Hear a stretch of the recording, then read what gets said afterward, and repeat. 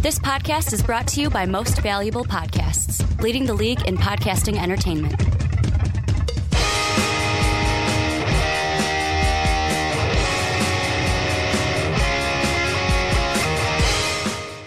What's up, Real MVPs, Ricky Whitmer here, along with the Mark Weber. Dub themmies. And Mark, I know it's only been 2 weeks. I know that you were only gone last week when you were in Austin, but I feel like I haven't seen you in a while. Yeah, it's been a little bit. I feel like it's only like that, though, because we had the onside kick last week, which Brandon was on. We had the phoner with me and you before, which was true. I forgot we had a phoner the week before.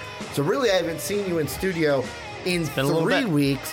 And then we had the entire NFL draft first round, which Sean and Dave filled in for. So I feel like we've done a lot of onside kicks, and I just haven't seen your face. Before we get into everything, though, how was Austin? It was nice. It's a cool place. It was nice. Let me take a drink right now, so I can't talk about it. No, I mean, it's a cool place. It's a weird place. They like to brag about being weird. And then hook 'em horns. It's an interesting... Yeah, I was there. I went to it. I saw the tower that's there, which is... There's a tower? Oh, there's a tower. There's a lot of stories behind that tower. First, you're telling me about a Philly cheesesteak place under a bridge in Philadelphia. Now you're telling me about this tower in Austin? Well, the tower is it's a very well-known part of that campus. But also the other thing that I'll mention... because I don't want to do a ton of talking about this city, although it was very fun. I definitely recommend it. Is I got to pet a bat, like an actual, like a real bat? Yeah, a real bat, little tiny bat. I got to pet it. It was cool. Was it furry? Was it? Yeah, it's very fuzzy. Leathery or no? It's very fuzzy. If you ever touched like a baby chick, that's what I keep thinking of. It was very fuzzy. It just stared at me as I pet it. Well, it was like, cool. Why is this man petting me? It was staring at me. It was kind of into it. I don't know. Well, glad to have you back on the podcast. And, of course, we got to talk NFL draft. We got to recap the draft. So we did our entire first round. You can catch that podcast on our YouTube page, on our podcast services around the world, iTunes, Blog Talk Radio, everywhere there's podcasts. If you got a 4-hour car ride, we got the podcast for you. We do. We do have the podcast for you. Actually, funny thing, too, Avengers Endgame, there was a part of it, the segment that went up today for the Rick and Johnny podcast, I was like, Johnny, we're going to do that separately instead of doing it with the review. If we would have done it with the review, that Endgame review would have been 3 hours long. Still haven't seen it. So the review would have been just as long as the movie. I meant to... If we did them together. I knew that it wasn't going to work, but I told my wife, I was like, hey, check and see if there's any tickets for Endgame this weekend. And it wasn't. Yeah, they were all sold out. They were having basically round-the-clock showings at some theaters from Thursday until Sunday. Got to watch Game of Thrones. Eventually you'll go and see. My aunt texted me today. She waits until the Tuesday matinee because, retired old people. Go for it. She'll just go to the cheap matinees on a Tuesday for retired people, and she went and saw it today and fucking loved it. But we're talking NFL draft today. Some numerous topics. Winners and losers like we always do. Biggest steals of the draft. We're going to look at the Josh Rosen trade because that had not happened when we did the first round podcast last week. And then we're going to dive into Dwayne Haskins and Daniel Jones because Mark was not here to talk about those. We're kind of going to compare the two to see who has or who will have the better career in that NFC East division. Before we get into everything, though, make sure to check out patreon.com/mostvaluablepodcast. That's where you can help support us. Every dollar this year is going towards our new studio. We've officially decided this is a 10 by 12 room that we're in, and it's basically a box. So we want to branch out, get a new studio so we can do more things, have more space to make great videos and podcasts for you guys each and every day and each and every week. So that link down below in the description. But Mark, let's start off winners and losers like we usually do the podcast after the draft. And this segment is kind of a loosey-goosey segment where it's not like rigid, here's our winners, here's our losers. We kind of mention what we want. Here's a winner, here's a loser. So I'm going to kick it off to you. Cool. You can start wherever you want. I'm starting with a winner. If you want to start winner, go winner. If you want to start loser, go loser. Positive. Who's your first team you want to talk about? First team I want to talk about is the Washington Redskins. Okay. Because to me, the Washington Redskins got the dumbest luck in the world. I know, right? In getting the third quarterback who many people would say is the best quarterback in the draft in Dwayne Haskins. They luck into him. They didn't have to trade up. They didn't have to do anything. He just fell to him. They got to grab him. And apparently, according to Gettleman of the Giants, that the Washington Redskins totally would have drafted Daniel Jones if they had the chance. That's why you had to get him 6. Apparently, there were 2 teams that really wanted Daniel Jones before 17. Yeah, apparently Washington had to have been one of them because I don't know who else it would have been. The Bengals, but, maybe? That's a good one. But then even the one I love, too, is getting Montez Sweat. And going for one of the better pass rushers available. I can't in believe this he draft. fell out of the top 20. And Hell, technically the top 25. And for the Washington Redskins to basically say, we're going to go make this move. Like, we have to go do that. I got to give them some credit for that because we kind of made fun of them because there was rumors that the Washington Redskins were going to trade up for a quarterback, and we were making fun of them for that because of the RG3 trade and how much they gave up for that last time.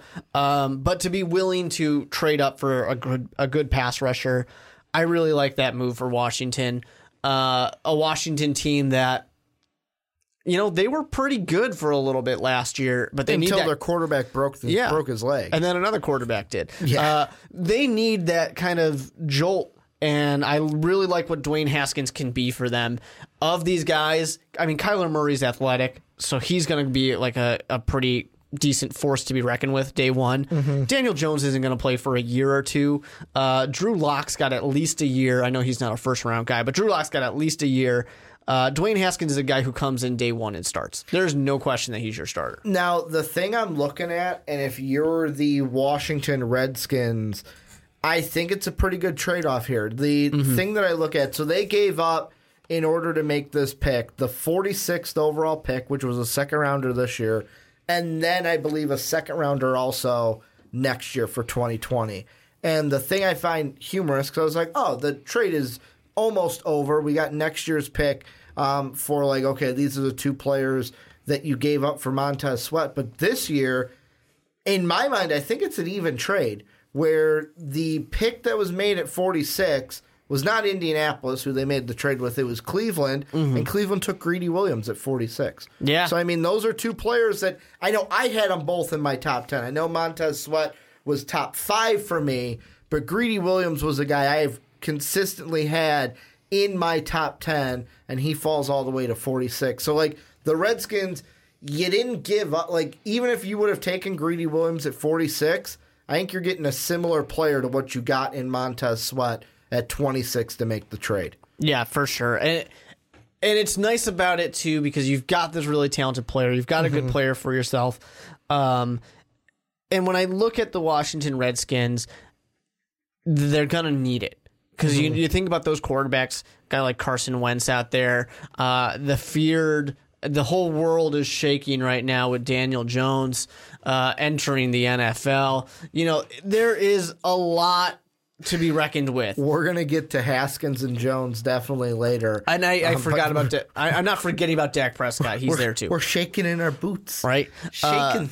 But they need something. But you know what I love about this Redskins team, though, too, is kind of youngish Carson Wentz, kind of youngish Dak Prescott. Soon, Daniel Jones. This whole kind of division has reset their quarterbacks. And Washington's got to compete. Dak Prescott's the oldest guy in the room now for the NFC East. Yeah. Like, well, I mean, is it him or Carson Wentz? I thought Carson was older. Carson's older? I thought so. I mean, maybe it's just because they were the same draft, right? I'm looking that up right now. But also, I mean, to be honest, Eli Manning's the oldest quarterback in the room. Well, he's Daniel Jones. He's grandpa. Is the future. Yeah, I mean, Daniel Jones is the future. Eli is grandpa in the room. But yeah, beyond that. So let's see. Carson Wentz was 2016. He was the 2016 NFL draft. He is 26 years old. Whereas Dak Prescott, let's see. Was he 2017 then? He was the 2016 draft. Oh, he was 16 Yeah, they were too. the same draft. So they are. So Wentz is a year older than Prescott. Prescott 25. Wentz 26. But they were both 2016. Which would draft. make sense. I mean, because Carson Wentz, he's in a what was that D3 school? Yeah. He had to stay for 4 years. Well, he was he was FCS. FCS. Yeah, so the football championship series instead of the bowl series. Yeah. Which I like to call the fake college. The fake colleges. Fake college schools. Well, hey, they've had a playoff for the longest time. Yeah. Before the actual FBS went to the playoff system. Playoff. Yeah. You know what else? The playoff, because it's not really a playoff. It's still rigged in general. You know what other pick I like for the Redskins, though? Bryce Love. Yeah. Like, this is a team that, yes, I know they still have Chris Thompson. They still have Adrian Peterson, who are kind of the older guys in the room. But this is a team, remember, we talked last year around this time about them getting a steal in Darius Geis. Loved it. Didn't play this year because he tore his ACL, I believe, during the preseason. They also have Samaje Perine, who was a really good running back at Oklahoma. So now they have 3 young running backs to potentially take over. Bryce Love will probably need the year to kind of rehab because he's getting over some injuries as well. But, like, they're kind of building a young running back by committee team to also help themselves with their new quarterback. So I can't help but agree with you that the Redskins had themselves a pretty good draft. Also, Kevin Harmon, I can't wait to see what he does. I know he's a 6th-round wide receiver, but in a couple years we'll see if he amounts to anything. I really liked him out of NC State. I'm actually going to go to the other conference, and I'll match you, winner for winner. The New England Patriots, to me, knocked this draft out of the freaking ballpark. Like, I look at their top 4 picks, in my mind, hits in every area. They get a possession wide receiver. Yeah, I know he's had some drop issues, but I feel like he's going to be a good wide receiver at the next level. They get N'Keal Harry at the very end of the first round, last pick of day 1. They get Joejuan Williams out of Vanderbilt, who, if you looked analytic and you looked at the Roto World Top 300 that Dave and I were talking about weeks before the draft, he was actually ranked the top cornerback in this year's draft when you looked at the analytics. So technically, analytically, they get the top cornerback in round 2. They get a guy from Michigan that I felt fits their team 110% in Chase Winovich from Michigan. And then with their 4th overall pick in the 3rd round, they get Damian Harris, running back out of Alabama, to kind of be that contrarian running back to Sony Michel moving forward. And then they also get Jarrett Stidham in the 4th round, who I thought was either going to be a Patriot or an Eagle after this draft. The Eagles going Clayton Thorson in that regards. But what do you think of the Patriots draft? Because this, to me, if you asked me best draft class, it would be hard for me to maybe find a draft class that could top the Patriots just off of their first top, or based off of their top 4 picks in general. Yeah, I really like their picks for sure. And they got a Cajuste in there, which everybody loves. Cajuste. Pretty sure he's not related. But anyways, I'm not really crazy about Stidham, just because we hype up the backup to the Patriots all the time, and they turn out to usually be nothing. But yeah, I mean, when it comes to those first few picks, I think they did great. N'Keal Harry, personally, I think that, because you had him in your first round the longest out of either of us. I think that he was undervalued in the draft. I really do. I think he was, and wide receivers in this draft went a little bit late anyways. But yeah, he's going to be able to do great things with Tom Brady and Bill Belichick. I mean, we think about guys like Chris Hogan, who was this guy? All of a sudden, a amazing player because of Tom Brady and Bill Belichick. N'Keal Harry, who's already a great player, is going to turn into potentially, I'll even go out and say it, one of the best, like the next best wide receivers in the NFL. I mean, because he's in an amazing situation, and he's already a great player. He's got Tom Brady to make him better. Exactly. Like, as long as he can catch and hang on to the football, like, that's the one thing that you really got to do. With Tom Brady, the only question... But Tom Brady's the kind of guy who's going to drill into you. And he's going to make you better. And he's going to be the one... It's kind of like what... Oh, shoot. With the interview I watched, was it Brissett? I think it was Jacoby Brissett who was talking about the quarterback room. And I thought it was either him or Ryan Mallett. It was one of them. It was Brian Hoyer. That's who it was. Said he came in, and they're in the quarterback room with Josh McDaniels, and McDaniels asks him a question about the film they're watching. And before he could answer, Tom Brady answers it. And he's like, the first thought that went through my head was, hey, could you let me fucking answer the question? Like, he asked me, not you. And Josh McDaniels went, that's what you got to be like. You got to be that quick with the answer, because it's like Tom Brady just knew these answers. And, of course, we're talking about the GOAT here. But I feel like he's going to make N'Keal Harry better. The only question I have, and this is the only negative that I think I can put on the Patriots, but I just don't think a good one fell to them, because like my team, the Minnesota Vikings, took Irv Smith in the second round. Is it bad that they didn't get a tight end out of this draft class if they're the Patriots because of Gronk? I'm not really that worried about it, because here's the thing. Getting N'Keal Harry in the third round, you get Damian Harris as well, great running back, to back up who you just last year drafted a running back as well. The team's going to be okay without a tight end, and they can make other tight ends into good tight ends. Not Gronkowski, but I was actually happy to see the Patriots not draft a tight end, because everyone was talking about how, they're going to go get a tight end right away. They're going to trade up for a tight end. It's like, why? Why do the Patriots need to do that? No, the Patriots just need to be the Patriots, draft the best player that's available, and be an amazing team like they always are. No, instead they traded up for, I think it was Joejuan Williams. Yeah. It was either him or, was it? It was one of their third rounders. It was either Winovich or Damian Harris. They actually traded up for him, which was kind of interesting. Usually we're used to, hey, we're going to trade back and accumulate picks, which this year seemed to be the Seahawks and Colts kind of going at each other of who could trade back the furthest to accumulate picks. And that's another one I'll just mention that I want to put in as a winner only because of they turned 4 picks into a total of 1, 2, 3, 4, 5, 6, 7, 8, 9, 10. They made 11 selections in this year's draft. I just want to throw some loves at the Seahawks, because we mentioned, and I mentioned coming into the draft, they were going to have to wheel and deal because they only had 4 selections heading into this draft, and they made 11. But I do feel at the same time, taking a lot of players is great, but they have to be good players. I mean, I don't want to look at it and just say, wow, they drafted a lot of guys. That's awesome.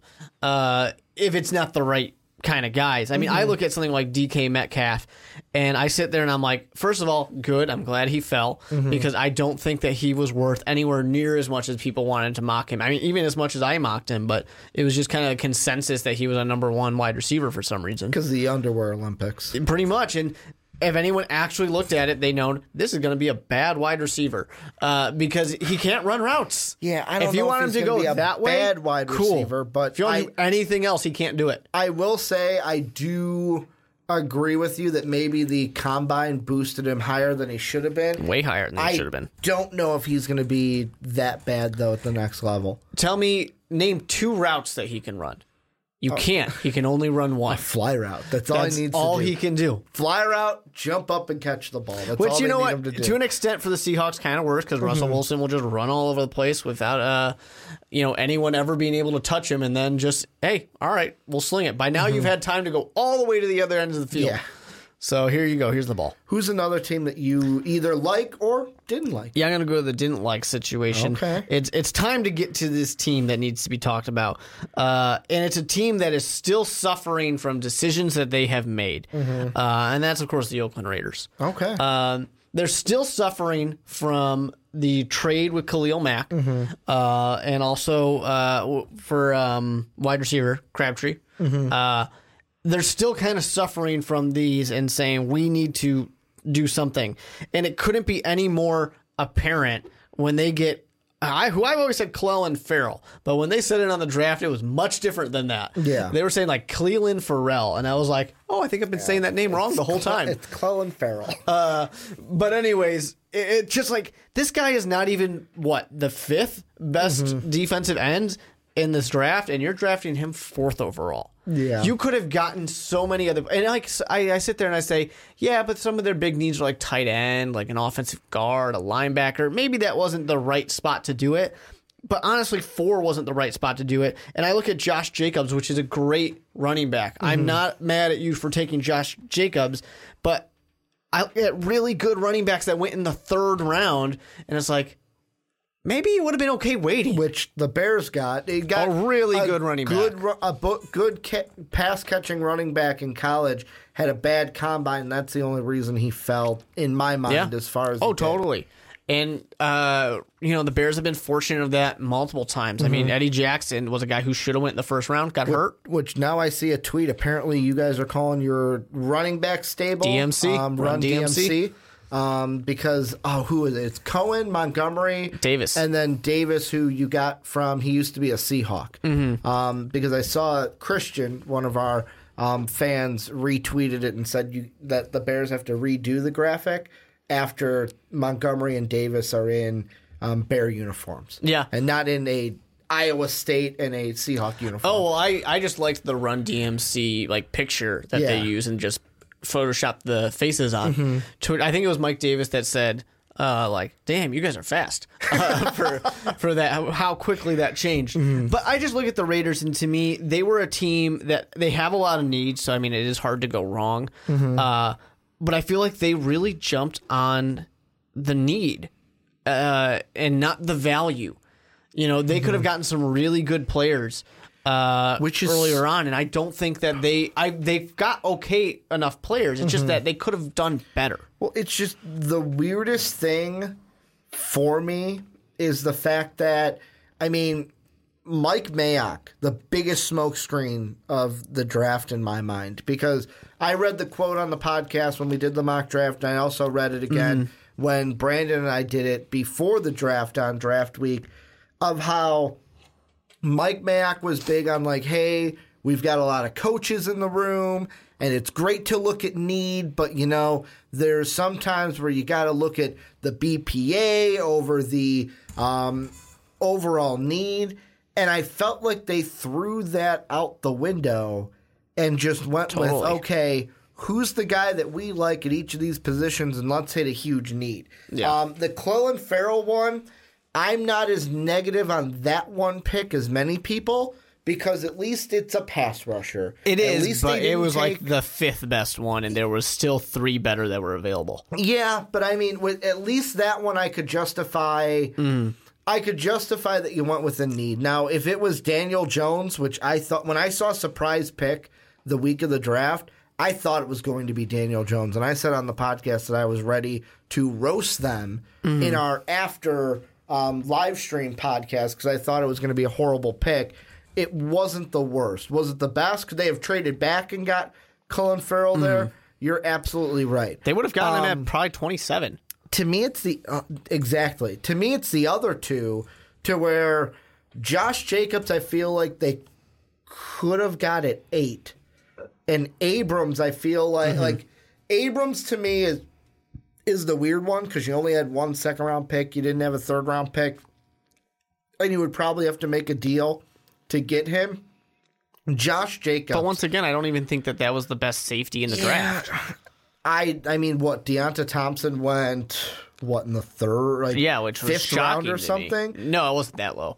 But it was shocking to me that he was falling as much as he was. I think it was the 3rd round. He fell, most of the safeties were falling. I mean, even at 27, even if you were going with your next type of needs, like an offensive lineman or something like that, I think that when you're talking about these needs, how they tried to address needs, I think that would have been a much more pressing need for your team. Because you had Nasir Adderley went 28th overall. He was highly rated.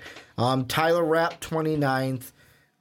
You had Amani Hooker, which people liked. He went the 2nd round. Oh, no, pardon me. Those picks were in the 2nd. So Adderley and Rapp went 28, 29 in the 2nd. Deonta Thompson went, first pick of the 5th round. He went to the Arizona Cardinals. I didn't think it was that far back. Yeah, he went to the Arizona Cardinals. So you could have gotten guys well later at that safety position. Like, even the Packers, I'll say, probably reached on Darnell Savage. Now, for sure, if it's a guy you like and think he's going to pan out, like, great. That's the thing with it, too. It's like, if he's a guy you like, go ahead and take him. But if the more you reach on someone, the more he doesn't pan out, the more the pick looks terrible. I mean, obviously. If Daniel Jones becomes the greatest quarterback of all time, we all look like idiots. Yeah. And we're all laughing about it. I mean, it's the same thing with Tom Brady. We laugh at teams. How did every team pass up on Tom Brady like 6 times? It just happens, and if it's the best player, you got to go for it. But you just sit there and you think, sometimes with these teams, as it stands right now, they might know so much more than we know. But the odds are maybe it is in fact a reach. Maybe they could have had a better player. Now, the thing I will say is with the Trayvon McMullen thing, the thing I will say looking back, that one is kind of a little different of like I would have taken that pick. I would have flipped the Josh Jacobs and the Mullen pick. The only reason why, and I'm not saying take Mullen in the first round. I'm saying I would have taken Josh Jacobs with the 8th overall pick in the second and taken a different corner with that 24th overall pick. The reason why, you had DeAndre Baker go 30th overall. Giants traded up for him. You had Byron Murphy go pick 1 of the second round. You had Rock Ya-Sin go 2nd pick of the second round. For you sure. had Butting out of Central Michigan. Could have gotten Greedy Williams. Exactly. You could have got Joe John Williams. You could have got Greedy Williams. You could have gotten Julian Love, who I really liked from the cornerbacks there. But you could have had your pick of the litter of cornerback at 25. And when you looked at it, running back, the next running back after Josh Jacobs didn't go until the 21st pick of the second round when the Eagles picked up Miles Sanders out of Penn State. So it's like a lot of those teams ahead of you in the second round were thinking cornerback, to where I almost feel like, and of course hindsight's 20/20, I almost look at it and go, the Raiders should have looked running back and Josh Jacobs at the second round pick and looked for cornerback at that 21st round pick and gone maybe all defense in that first round. Yeah. Yeah. So I just not a big fan. Not a big fan. I'm going to throw... See, because with me, I've got a lot of teams that I really liked what a lot of teams did in this draft. There weren't many teams that I was like, wow, this is a really bad draft. But the one I'm going to throw out there, and I might get some flack for this, and I don't even know if I want to say this, but I'm going to say it anyways. I'm almost going to say loser for the Minnesota Vikings, but I think it's more on the fact of I'm not as excited about my Viking draft. Yeah, that's what I was going to say. I feel like it wasn't necessarily that they were losers. It was just kind of underwhelming. I really liked our first 2 picks. I love Garrett Bradbury. We needed an offensive lineman. We sure did. And center is a position of need for us. And plus, Jonah Williams wasn't on the board there, the guy I had mocked to us numerous times late down the stretch. Then getting Irv Smith in the second was great. Like, Kyle Rudolph is a guy where I know there's some reports of, like, now the Vikings may look to trade him, but even if not, and we can't lock him up long term, if Kyle Rudolph does walk, we at least have a guy like Irv Smith Jr. who could take over.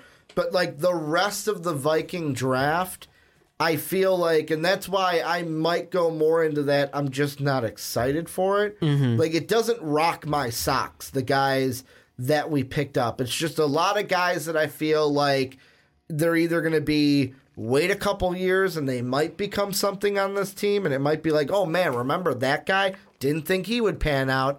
Or just a lot of like just bodies for this team. Feels like bodies to me.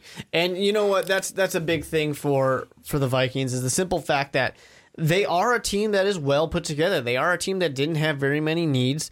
So you can kind of afford to do that. You know what? Let's just get some bodies. Let's get some special teamers. Let's just fill out the rest of the roster with depth. We can take all these stabs in round 6 and 7. What was it, like 8 picks that you guys had back then? We had 3 in round 6 and 4 in round 7. Yeah, so you had 7 picks in the last 2 rounds. And you those just are take all depth these guys. stabs and just say, hey, one of these guys might be good. We'll find out what happens. Who's another one that you either like or don't like? The only other team I really kind of want to make sure to give some attention to, because I mean, there's certain things I'm going to talk about in the next. The next Steelers one. It's not that they are a true loser, because I like their first 2 picks. I just look at it and say I don't think this team really helps themselves. Is the Carolina Panthers? I like the quarterback they picked up with Will Grier. I'll get to it. I like Brian Burns. I really like Greg Little. But I look at this team and I say, Will Grier, sure, that's nice, but he's not going to really get to do anything. I mean, unless Cam gets hurt again, and Cam is already kind of hurt right now, but he's not having sex, and it's making him feel a lot better. So I think Cam's going to come back sooner rather than later. Didn't I don't Russell Wilson say something about that too? Russell Wilson didn't have sex with Sierra before marriage. That's right. That's what it was. And everyone was like, well, that's what made him such a great quarterback. He wasn't having sex with Sierra. Right? Hey, it works. Just ask Thad Castle. But I look at this team and I say... And all the oil changes. Yeah, right? You desperately need a wide receiver. You didn't take one to the 7th. Greg Olsen is basically done forever now. And you're not going to go get yourself a tight end either.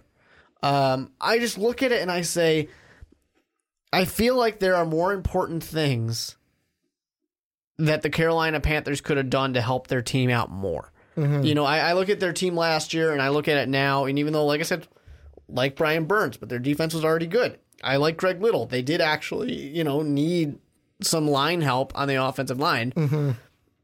But I just don't really feel like they made themselves better. And it's not that they're true losers. It's just I look at it and say, like I said, I don't think they're that much better right now. And the reason why, with me, I'll say I like their first 2 picks, although the Greg Little one could have been seen as a little reach. But when you get out of that first round, the reaches we don't magnify the reaches as much. Yeah. In the second day, third day, especially third day reaches. Third day There's is no like such thing as a third day reach. anybody you fucking like in the 4th and later rounds, go ahead. If you want a take 'em. punter in the 4th round, go for it. Basically. But the Will Grier, the thing I love most about him is I feel like all the intangibles are there, and he's a guy that has that leadership quality. Sure, but he's not going to get to play. But he doesn't have to. That's the thing. In my mind, he was never a day 1 guy. He was never a year 1 guy. He was a guy that needs 2 to 3 years. And guess what? Cam Newton has 2 years left on his contract. They're not going to get rid of Cam Newton for Will Grier. No, I'm not saying get rid of after this contract he's done. But like you said, Cam's hurt.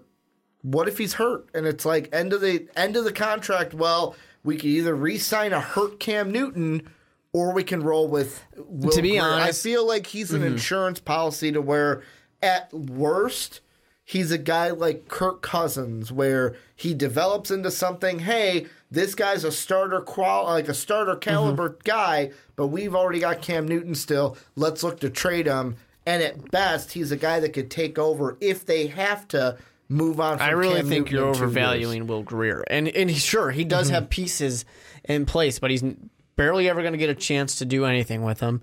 By the time if they move on from Cam Newton because of injury, they'll probably just draft somebody. Because if he gets Also injured, depends it's on probably how high they are injured. Well, I was going to say, if he gets injured, it's probably because going to result in them being high in the draft. They'll get to just do that.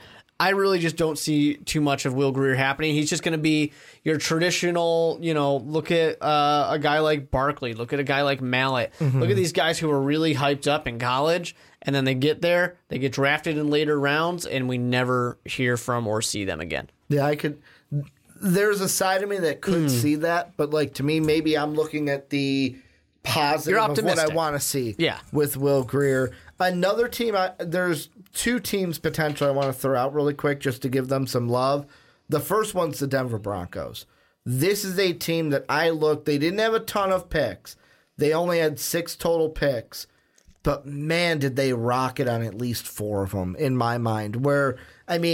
They move back in the first round. They say, you know what, we're not going to draft at number 10 because... They didn't need to. Well, in my mind, the trade at number 10 told us they were looking at TJ Hockenson. And once he went to the Jaguars, it was like, you know what? We're going to trade the pick. So they trade the pick, although there were rumors that they liked Devin Bush.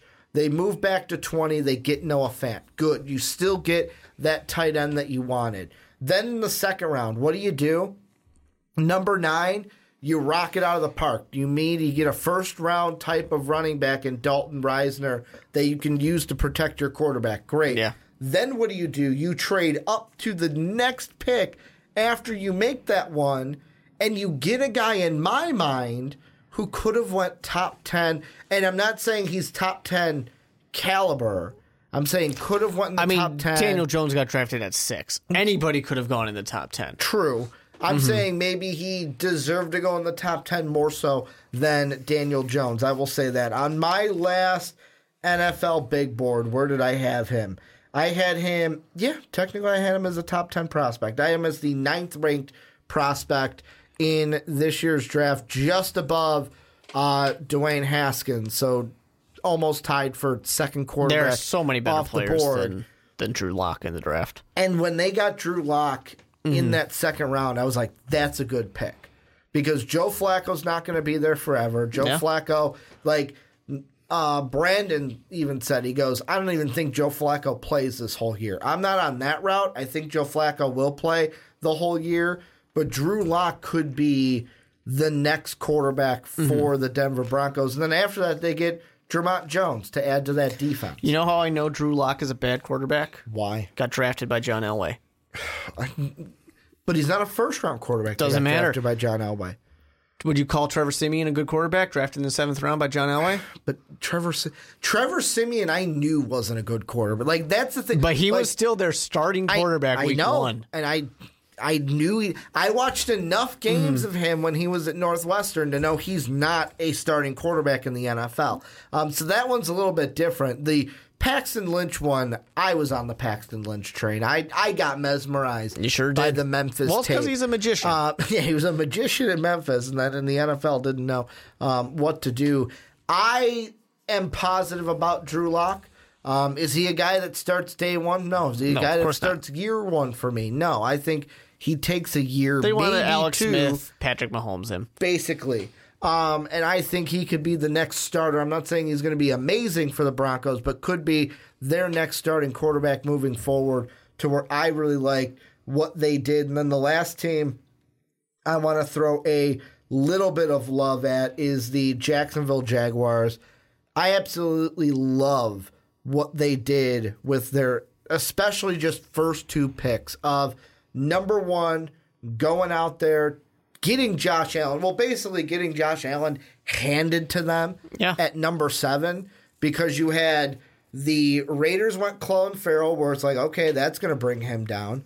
Then you had the Giants go with Daniel Jones, which is like, okay, that's going to bring him down. Yeah. And they basically made the easiest pick of the top 10. But then also getting the guy that I believe they truly wanted at number 7, getting him with the 3rd pick in the 2nd round of Juwan Taylor, to where you get another pass rush for this defense and an offensive tackle to help protect Nick Foles in his first year in a Jaguar uniform. Yeah, I love that. And I even love 3rd round getting Josh Oliver. You get a nice tight end there. Help out Nick Foles even more, because Nick Foles needs help. It's really what it comes down to on that team. That offense is, I know it was probably the best place for him to go, but that offense is not equipped to really make that run. And we got to see health with running backs and everything like that. But Jacksonville Jaguars did a pretty good job. But it's really easy when you have guys like Josh Allen and Juwan Taylor just fall into your lap. The last thing I'm going to ask you is, because we kind of mentioned mine, I want to get your thoughts on yours. Yeah. You don't have to call him a winner, don't have to call him a loser. I just want to know your thoughts. Bears draft this year. Do you like it, not like it, kind of in the middle? For what the Bears had to work with, I think they did a fantastic job. I think in the ideal situation, if you really look at these players and what they're capable of and what I hope some of them are going to do in this next year, I don't think you would really realize that the Bears didn't have a 1st or 2nd round pick. David Montgomery is going to be an immediate, very useful player to the offense. It's not like he's a 3-down running back, but he's going to very much help this offense, give some change of pace. He's going to be the pass catcher out of the backfield. I mean, Because you also potentially, got Tariq Cohen. but the man, he can also run, you know, he can run between your tackles, but he's also a good kind of outside. Yeah, kind of a little bit more outside, which was something we stopped doing with Jordan Howard. Riley Ridley, that's an awesome one. He's not Calvin Ridley, but he's a good, useful weapon. He doesn't have to be because he's like running or wide receiver 5 on the roster. Duke Shelley, I know people keep telling me I should be excited about him, but I'm just a little, I don't know, Big 12 cornerback. I don't know about that. And then Kenneth White, I am just like, that was just kind of a luxury pick, I feel like, from Pace to say, look what I can do. Now, I got a dumb question. Yeah. Is it just me, or have I seen Valdosta State from the Bears before? That's not where Baby Gronk is from, is it? I don't remember where he was from. Because I saw that and I was like, is that like one of those small schools that the Bears? Well, like, there's that Ryan always Pace a small falls in love. Yeah, with? he always goes for a small school kind of guy, and he really loves Georgia players as well. And I can only really speak on this because it's my team, but I'm not gonna. I'll pay attention to the draft for other teams, but I'm not going to pay attention to undrafted free agents for other teams. But the Bears did a really good job with undrafted free agents too, to give themselves. They now have like 8 kickers available. They have about 10 wide receivers all competing for a spot on the roster. After the 49ers said, no, we are not trading Robbie Gould. Get back, Chicago. I don't think Chicago really tried to trade. I think Chicago just called and said, you really don't want the hassle, right? I mean, come on. We'll take him back. Want to play. We'll take him off your hands. Just cut him. But yeah, I mean, the Bears definitely. Shaheen went from Ashland. That's where it was from. Yeah. I think that the Bears did a great job with what they had. It was kind of the Bears can't really be a winner because, I mean, it's not like, you know, you had the number 1 running back fall all the way to the 3rd round. Yeah, I just, at the end, just wanted to get yours because the Riley Ridley one is the one I'm looking at of how that pans out because he was probably the one wide receiver that I was not super high on in this draft class, but I mean 4th round wide receiver. They're basically hoping that he can replace Taylor Gabriel when his contract runs up, is my assumption. Yeah, and you're going to get, obviously, a few years of him to develop because he's not going to be a guy that's exactly, boom, right away, expect him to be one of the top receivers. But this is where you guys come in. Let us know your winners and losers for the NFL draft down below in the comment section. What teams did you like their drafts? What teams didn't you like their drafts? Let us know what you're thinking down below. But Mark, let's move on into our next topic. We talked winners and losers already. If you're on YouTube, haven't checked that out, make sure to go over and check that out right after you listen and watch this segment. Also, make sure to go rate us a 5 stars on iTunes and Apple Podcasts. It really means a lot to us, helps us get into the ears of more people. I know if you're watching on YouTube, you have an Apple ID and a iTunes account, so make sure to go over and rate and review the podcast. It does help us with get more exposure and get seen and heard by more people. But now we're talking about Steelers, and not the kind that come from Pittsburgh. We're talking about steals in the draft. These are guys that went to teams lower than they probably should, but that is a good thing for these teams. And the one that I want to ask you to start is, before I do the traditional of like, well, Mark, who's your first Steeler you want to bring up? I am going to bring up one that I feel is a steal, although I know he's a player that you are down on, and I want to get your thoughts on this. DK Metcalf going at the very end of the 2nd round to the Seahawks.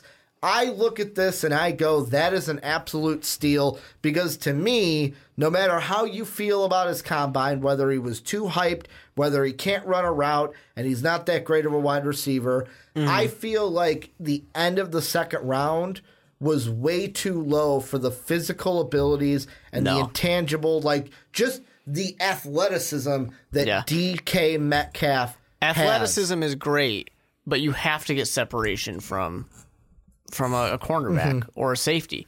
You have to, and he can't do it. He can't do that. He can't run routes.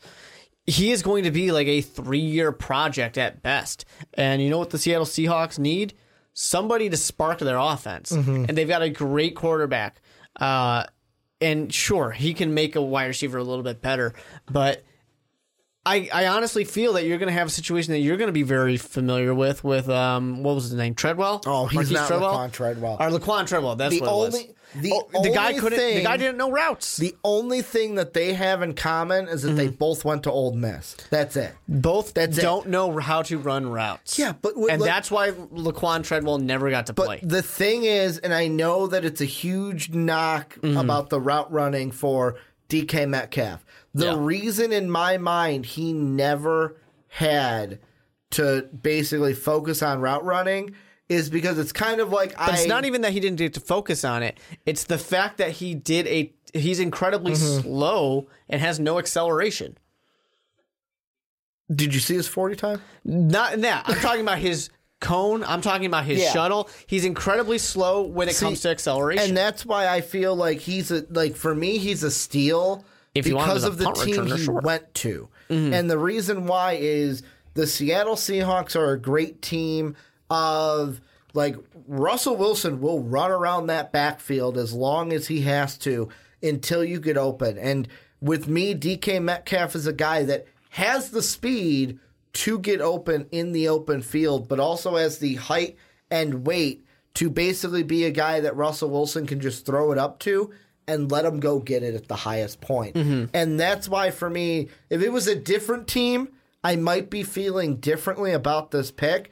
But I look at the Seahawks, they've desperately needed a wide receiver. Is he going to be the number one guy? No, Nope. They've got Doug Baldwin, so they don't need a number one wide receiver. But for me, they need someone who's going to be a threat in that wide receiver core. And I feel like DK Metcalf could use his athleticism to be a positive for the Seahawks and fit with what they are trying to do.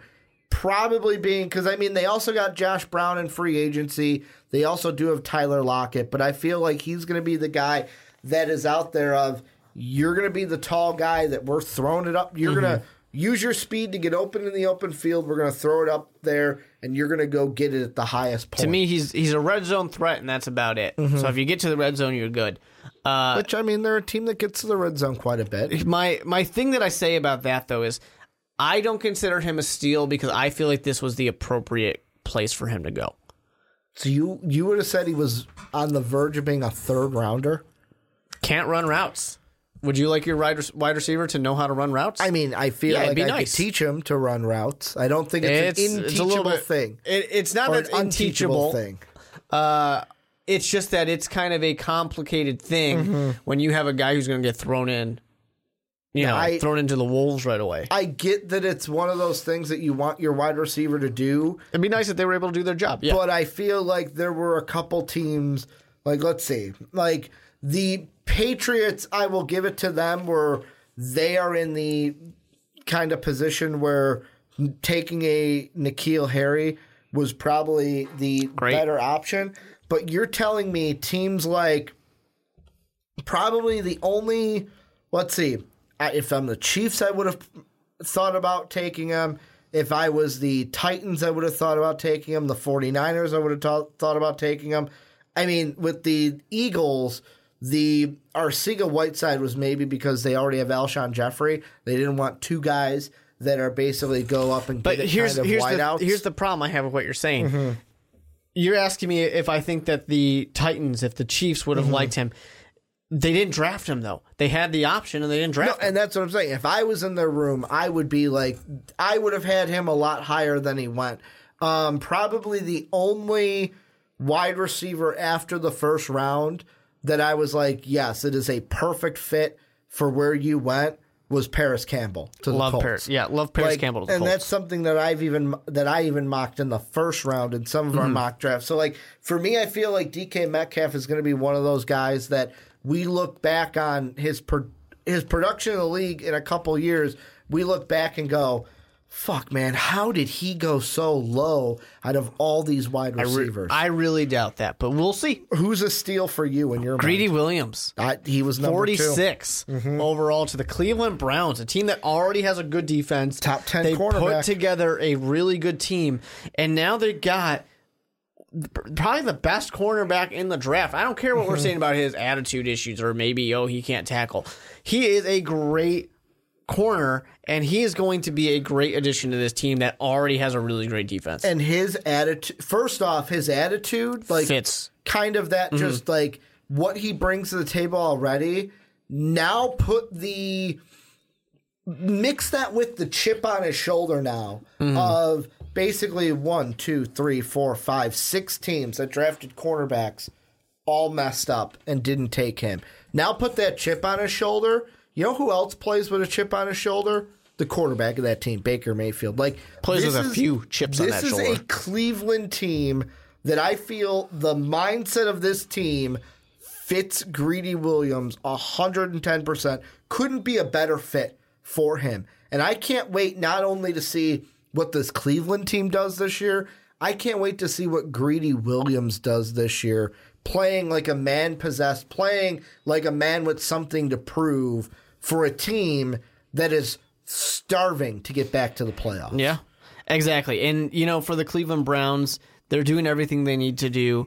And they're putting together a team that's going to be amazing or will fall apart spectacularly. And That'll fall apart spectacularly. And we got to see what happens with Freddie Kitchens, obviously, and how he can manage a lot of these players. But, yeah, I really, really love it. I think that Greedy Williams was an amazing steal for a team that they're looking like they might be they're probably the clear favorite in the AFC North, but they're looking like they're competing for a favorite spot in the AFC. I mean, let's see. That AFC North to me, yeah, Big Ben is still there, but the Steelers might take a step back. They already did. The Bengals, we'll see what they look like with their new coach, Zach Taylor. I know they look good for the first 6 games until that defense got decimated with injuries.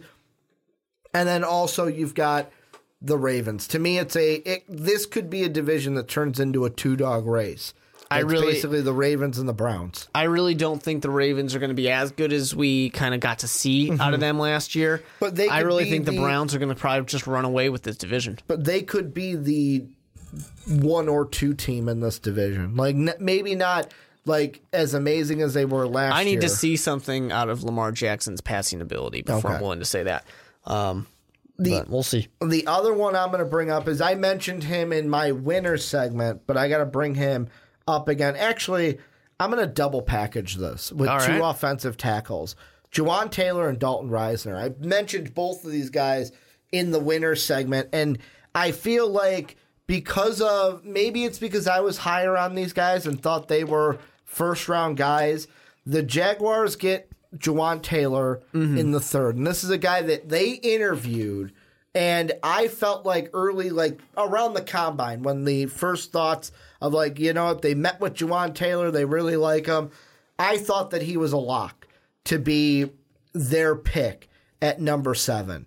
But then you get Josh Allen that falls into your lap, and that changes things a little bit. But lucky for them, not only did Juwan Taylor fall, he fell all the way to them to where they didn't need to trade up. I feel like teams like the Houston Texans, who took Titus Howard, to where I saw that. My first thought was, you took a 3rd rounder in the 1st round? Here's a question I want to ask you. All right. Do you think the Titus Howard pick was an overreaction to the Eagles trading up to 22 to take Andre Dillard right before the Texans were on the clock? For sure, it was a shit. There goes our guy. Who's the next one we got on the board? It was to me, it was a very clear. We really, really, really need offensive linemen, and I do not for a second fault the Texans for doing it, because they desperately need offensive line help, because they are about to ruin the quarterback they just drafted and invested quite a bit in 2 years back. So I do not blame them at all. It was a no-win situation. Yeah, and I know that there's people that are going to say, well, there were questions about Juwan Taylor with some teams, and that's why they didn't take him. I look at him and Doesn't mean he's not a steal. Here is all I know about Juwan Taylor, and this is why I would have. If I was the Texans, I would have taken him. If I was it blew my mind that the Falcons were trading up to take Caleb McGarry. Is Caleb McGarry good? Yes. However, when I look at Caleb McGarry, he is not better than Juwan Taylor. Juwan Taylor was the best tackle on my board. He was a top 10 pick in my mock drafts, and he's a phenomenal talent draft-wise. And then Dalton Reisner, he's a guy where I don't know how he made it that far. He didn't make it much further than Juwan Taylor. Both these guys higher in the second round. I don't know how he didn't go in the first round either, because he was a guy that I've always had mocked in that 20 to 27 kind of a range. That a team like the Chargers, the Texans, the Eagles, maybe the Colts, that one of those teams were going to take him because of his ability in pass protection to basically, and plus he's got the versatility of he's a tackle who can play center but can also play guard as well. For sure. So those are two guys I'm packaging together, steals for both the Jaguars and the Broncos early in the second round. A team that got a really, really good steal as well. I'm going to stick to this defensive back thing. Okay. The Arizona Cardinals with Deontay Thompson. I think that's a steal. I think he In is the fifth round. one of the best, if not the best, safeties. I know there's the knee injury and the concerns with that, or I guess it's fifth round. Yeah, it was just a little. I understand if he could maybe fall out of the first because people have concerns about his knee, but fifth round is too much. I mean, this is a guy who plays all over the field. Honestly, even if you're only getting him for a few years, you got him in the fifth round, and he's a guy who's going to be a day one starter potentially for this team. That's huge. That was an absolute steal to me, and I thrilled for Cardinals fans because they have needs all over the place. Yeah. And that's a huge one. I'm going to say, I didn't say this earlier in winners and losers, but if I had to give an honorable mention for winners who they're not cracking the winners, but they're just right there, the Cardinals to me had a pretty good draft. Josh Rosen trade aside, because that's a whole different issue. You go and get your quarterback in Kyler Murray at number 1. Beginning of the second round, you get Byron Murphy, but then you get a guy that, although was he taken a little bit higher than I thought he should, in Andy Isabella? Yes, but I do like the speed that he brings, especially to a slot position, if that's where you're going to put him in the NFL. Like Dave and I were talking. Dave was like, hopefully he can be the Wes Welker to a team with way less concussions and actually remember things about his NFL career. And then I also like Zach Allen out of Boston College and Hakeem Butler out of Iowa State. So this was a team that was hitting. But Yeah, they did a pretty good job. to take your safety thing, if I could talk for a second, I'm going to raise you with your safety because you mentioned one in Deontay Thompson. The other one that I really liked that was a steal was Chauncey Gardner-Johnson to the Saints in the fourth round because I felt he was a guy where was he going to be taken high? No. But to me, he was one of my top 3 safeties in this draft pool because I'll be honest, I wasn't high on many of these safeties. Like Jonathan Abram, yes, I put him in my first round for some mocks, but that's only because I feel like that's the guy that teams were going to look at. Yeah. Darnell Savage to me, although I like the pick because I like him as a player at number 21, probably a reach. Definitely. For the Packers. But like Chauncey Gardner-Webb was up there. He was in my top 3. I also really liked Armani Hooker, who went a little bit later to the Titans. And I feel like there were a lot of teams that you could even throw the Cardinals, like you said, hit on the safety position later and didn't have to bank on it early on. For sure. Is there another guy that you're thinking? The only 2 things they don't need a big conversation. 2 big steals. Already talked about Riley Ridley for the Chicago Bears. Not that he's going to be such an instrumental part of their offense, but just yet another weapon. And He doesn't have to be amazing for the Bears. The other one is a really obvious one, and it's hard to call him a stealer. I even hate that I'm saying it now. A steal because of how early he went, but he truly was, because he was, like I said, arguably the number one quarterback in the draft, went third. Dwayne Haskins. Yeah. I mean, even Montez Sweat. Yeah, I mean, those are steals to me, too. Even though they are still taken very high, those are both great players. Yeah, I know. Like, to me, the thing I was shocked most about the Redskins was early on in draft week when Brandon and I talked about it last Tuesday. There were rumors. Doug Williams said in a press conference, hey, we're not trading up for a quarterback. We will wait and take a guy at 15. And on that podcast, I said, you're crazy. You're trading up for a quarterback because there's no way one is going to fall to you. Well, I didn't expect the Giants to be stupid and take Daniel Jones. So one fell to you. I didn't also expect the Bengals to pass on a quarterback. Like, I could have seen that they could, but to me, I always, like, lately, if Devin White was gone, maybe thought they were going to think more so on the quarterback front if Devin White wasn't there. But yeah, that was one where I think the Redskins got 2 steals in that first round, with both Sweat and Dwayne Haskins going to them. But this is where you guys come in. Let us know what you guys think down below in the comment section. Who are some teams that got some big steals, some guys that you're like, I can't believe that he went this low. I can't believe he went to this team where he did, and he's going to pay dividends for them in the NFL. Let us know what you guys think down below in that comment section. And Mark, let's move on into our third topic before we talk about Josh Rosen and a trade that went on between the Cardinals and the Dolphins, and really talking about Josh Rosen and what he is going to bring to this Dolphin franchise. I believe the question we are exactly asking is, what will his future be with the Dolphins? Before we get into that, though, I want to ask you about something that came out in regards to the Cardinals, because they were the team that traded Josh Rosen. So this comes from today. Frank Caliendo was, I believe he was on, the Dan Patrick Show. And this is what he said, and I quote from the SI article. So I'm sending messages from John Gruden, and this is to Steve Keim, the GM of the Cardinals. Caliendo goes, I'm sending messages from John Gruden. I'll tell you what, man. How about you draft Joey Bosa at number 1, and then I'll draft Kyler Murray and number 4, and we'll make a trade. And basically it was then, hey, I'll trade you the 27th overall pick for your second rounder, which was the 33rd overall pick. This is what Keim told Patrick that day. He said, I felt like I did 3 or 4 trades with the Raiders, and I had to call Mike Mayock and realize it wasn't really them. Here's a question I want to ask you, Mark. If he's joking, that's fine. Yeah.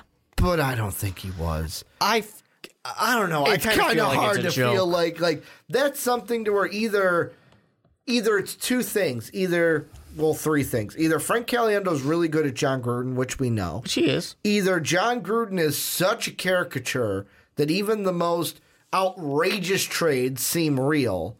Or number 3, Steve Keim's an idiot. Which one is it? Because I think it was a joke. To me, I'm looking at that and I'm thinking, there's no way you thought that was real, right? Yeah. Right? I'm sitting there saying he probably was like, are you serious?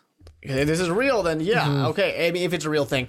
But I really am not buying that this was a real thing that happened. Okay. Because, like, to me, I'm already on that Steve Keim's is, I know we got a comment in our Kyler Murray video because Sean said that not only is Keim on the hot seat, but Cliff Kingsbury's on the hot seat, which I don't really agree with because Kingsbury just got the job. Depends on how the offense comes together. Well, Kingsbury could be on the hot seat if Keim gets fired and a new GM comes in. Because then it's like, well, I didn't hire you. You got to prove to me that you're worth keeping around. But I do feel like Keim's on the hot seat, especially after the whole fiasco of the Wilkes hiring and then firing him after a year, because that was just a fiasco in general. But let's get to Josh Rosen. Before we look at the future for the Dolphins, what was your thought in however you heard that Josh Rosen was being traded from the Cardinals to the Dolphins for a second-round pick? My thought was, all right, because when they drafted Kyler Murray, it was confirmation of, all right, they're going to trade Josh Rosen. At some point. And I think there is value to saying, wait and see whose quarterback gets injured. Mm-hmm. Then you trade them this guy, like a Sam Bradford kind of situation, to the Minnesota Vikings, get a first out of them. Mm-hmm. You know, I mean, the amount of stuff that and picks and value that the Arizona Cardinals gave up in the whole realm of this for essentially trading Josh Rosen to the Dolphins is insane. When you think about the fact that they had to trade up, they got him. They then were the worst team in the NFL and drafted number 1 overall quarterback anyways. Then had to give stuff up to get him off of your team. Mm-hmm. They ruined their own value. Yeah. And I sit there and I mentioned this many times on podcasts where they really were shooting themselves in the foot with this whole thing because they were telling the entire world, Josh Rosen is a terrible quarterback. You don't want him. We were willing to invest a lot to get him, and we think he is bad, and now we want to get another quarterback and pass up a possibly generational defensive end. Anyways, so to me, they devalued him so much where they had a choice. One was stick around and hope for the best, keep him on the roster, which would have been a terrible idea, or only because of the locker room culture, or just trade him for whatever you can get and be happy with whatever it is. Because honestly, you got a second out of it, that's actually pretty good. I feel like that's pretty good. I was expecting like a third. Well, and the thing that we found funny, Dave and Sean and I, when we were doing the live stream, was as the first round kept progressing, we kept saying, well, if you want that first rounder, like, time's really running out. And then it's like the Redskins pick went, well, who else are you going to trade with? Who's going to want Josh Rosen I thought has it was a first rounder? The Dolphins. Well, no, that had a first rounder. Because originally, I didn't think it'd be a draft day. That's kind of what the Cardinals wanted, was a first round pick. And I even have an article here from the New York Post that I'll just read a little bit of it. It says, while Arizona was closely linked to eventually number 1 pick Kyler Murray for months, the Cardinals waited until draft night to begin looking around for trade options for Rosen, which I'm going to pause right there. If you have the number 1 pick, nobody's ahead of you. If you know you're going to pick Kyler Murray, fucking trade Rosen before the draft and get a first round pick. They were really hoping somebody would trade the world for Kyler Murray, and it didn't happen. And like this year, like there was so much secrecy with everyone to where it's like, you know what? Like we don't have to be super secret with everything, especially when you got the number 1 pick. But it goes on to say their first round pick of the year prior. According to the MMQB, they took calls from the Giants, Washington, and Miami, and shortly after taking Murray, GM Steve Keim gave Rosen's agent, Ryan Williams, permission to help find a destination for him. Keim then asked Williams, this is Doug Williams, I believe, of Washington, if the Patriots might be interested, Ryan Williams, if the Patriots might be interested in Rosen supplementing Tom Brady one day. Williams was stunned. This was the only now on his plate. Keim was seeking a first-round pick for Rosen. The Redskins, for one, laughed at the suggestion at the Cardinals, who harmed their own leverage. That's really bold for somebody who just took a quarterback, a Washington executive said. Keim also suggested he may keep both quarterbacks. If that's their position, then I'll just beat him out, and Kyler can be the backup, Rosen told his agent. So for me, I just look at this and I'm like, really, you shot yourself in the foot. Yeah. Because if you wanted a first-round pick, if that was really the linchpin, I want a first-round pick, you shouldn't have traded Rosen during the draft. You should have kept him this year because you're right. So someone gets hurt. Somebody's going down. Yeah. Like, especially, I mean, I know with, like, the Broncos, they have Drew Lock, But what if Nick Foles goes down? They need a quarterback. Carson Wentz. What if Carson Wentz goes down? You think Clayton Thorson is going to be the guy to really rally the troops in Philadelphia? No, he's not Nick Foles. So there's bound to be someone. What if Jimmy Garoppolo went down again? And I'm trying to think of teams that don't have, like, for example, the Broncos would gladly put Drew Lock in that situation because that's why they drafted him, to be the future. Anyways, if you wanted a first-round pick, you had a better option of getting it, even if it was for the 2020 NFL draft. But looking forward, what do you think Rosen's future is going to be in Miami? And if you had to look at your crystal ball, what kind of a career do you think he has with the Dolphins? Well, I first also want to point out just the one more for Kine to be let go as GM is last year. I think it was if I'm looking at it right, $32.5 million to quarterbacks to 3 different quarterbacks, none of which are still on that team. Yeah, a head coach last year who is no longer part of the team.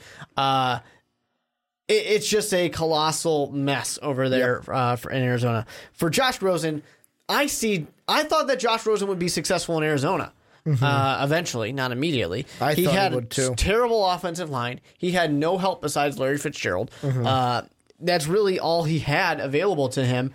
The situation isn't that much better because in Miami. Christian Kirk, who they drafted, got injured. Exactly. I know he got injured later in the year, but he got injured. And he was still a rookie. He needed time to kind of get it up too. But plus, when you don't have an offensive line, it doesn't matter what your wide receivers are. Yeah, and your quarterback can't throw the ball because he's getting sacked in 3 seconds. Yeah, less.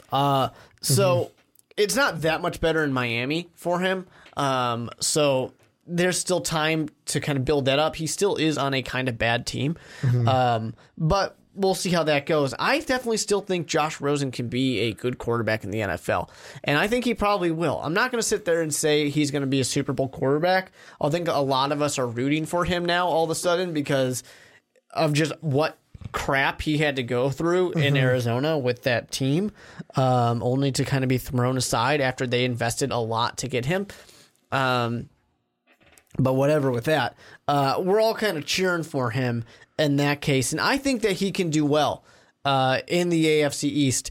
It's really awesome to me that you have Josh Rosen, you have Josh Allen, and you have Sam Darnold all in the same division.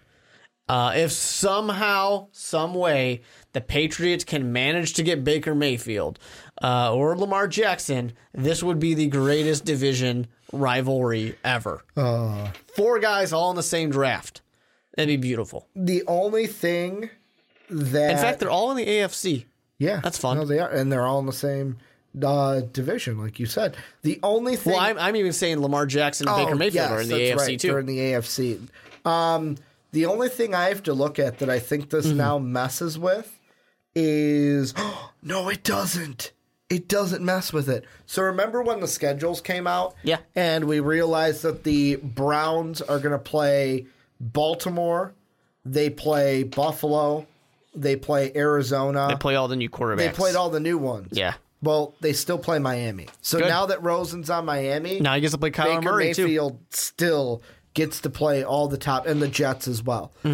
He still gets to play all the quarterbacks from his draft class. So that'll be fun. Still alive. He just sees Rosen now the Thanksgiving weekend instead of the week before Christmas weekend. Yeah, but for me, I look at Josh Rosen, and I'll be honest, I am rooting for him. I want him to succeed in Miami like I've never wanted a quarterback to succeed. He's like my second favorite quarterback in the NFL all of a sudden. The reason why is there's part of it is the whole process before he got... Because, let's be honest, him and his agent had to have known that Kyler Murray was going to be the pick. Like... I had said the whole draft process, especially like our last 3 mock drafts of like, I think it was 4.0 where I was like, well, I have Nick Bosa going here to the Cardinals because that's who I would pick. Yeah. But then 5 and 6, I was like, come on, Kyler Murray. He's going to be the pick for the Cardinals. Like everyone knew that Kyler Murray was going to be number 1 overall to Arizona, to where Josh Rosen didn't know if he was getting traded. He didn't know if should he prepare. Like, of course he's going to prepare for the season. I'm not saying he wouldn't, but it's like and like he said, the uncertainty was annoying of is he going to be in Arizona? Is he going to be somewhere else? Does he have to worry about selling his 2-bedroom flat in Old Town? Or does he have to worry about, like, you can't give your all to the team if there are other things on your mind like that. Exactly. And the entire way he handled this process, like, you would have thought he was a 5-year vet. The way he handled it with the maturity level that he did, and didn't bash the organization, didn't bash Kyler Murray, didn't say anything bad. He did everything the right way. A guy who everyone wanted to say had personal issues because he said once that, oh, football isn't my top priority. Like, I have other things besides football to fall back on if I want to. Yeah.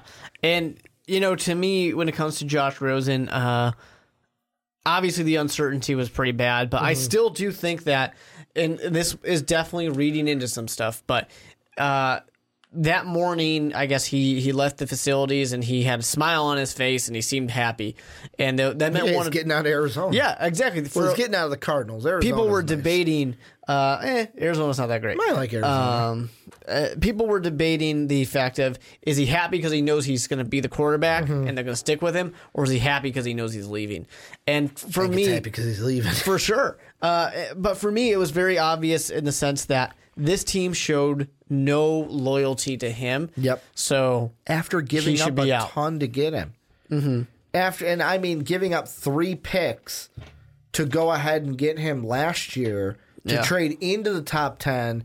Now to basically say, hey, we're just going to give you away for a second this year and a 5th next year. Like, it's not even a second next year; it's a 5th round pick in 2020. I really feel like for Josh Rosen, especially if he's successful, I'm not comparing him to either one of these quarterbacks, but I feel like it'll be a similar thing to a Brett Favre and a Drew Brees, where like, oh yeah, Brett Favre was a Falcon, or oh yeah, Drew Brees, he was drafted by the Chargers. Yeah. Where you kind of forget that there was that first team, and now it's the second team. I could see more so of the Brett Favre because Brett Favre, I believe, only played that 1 year in Atlanta. Like, he had games in a Falcon uniform, but Drew Brees had more games as a Charger. Yeah, and it was a very different situation because of his injury. Yeah, that's it. What was it, a shoulder injury for Drew Brees? That sounds right. In San Diego at the time. Here's the question I want to ask you. Open competition in air quotes. Open competition, no air quotes. Fitzpatrick automatically has the job, or Rosen automatically has the job if you're the Dolphins. Well, if I'm the Dolphins, I'm going to say it's an open competition. Have fun, boys. Without the air quotes. Yeah, without an air quotes. But I fully expect Josh Rosen to be the starting quarterback. So you don't because that's another thing with for the future of the Dolphins. They're a team that went out and, first off, they drafted Luke Falk last year, who he was a guy that was going to be a developmental project. He was not going to be ready 1 year in the NFL. That's what you call a loser from the NFL draft. What? Luke Falk to be like, shit, I got drafted. I thought maybe one day I'll have a chance. Well, not only did and now you trade for Josh Rosen. The coach who drafted him got fired. Yeah. Now they trade for Josh Rosen, but also this was a team that many thought, hey, they're signing Ryan Fitzpatrick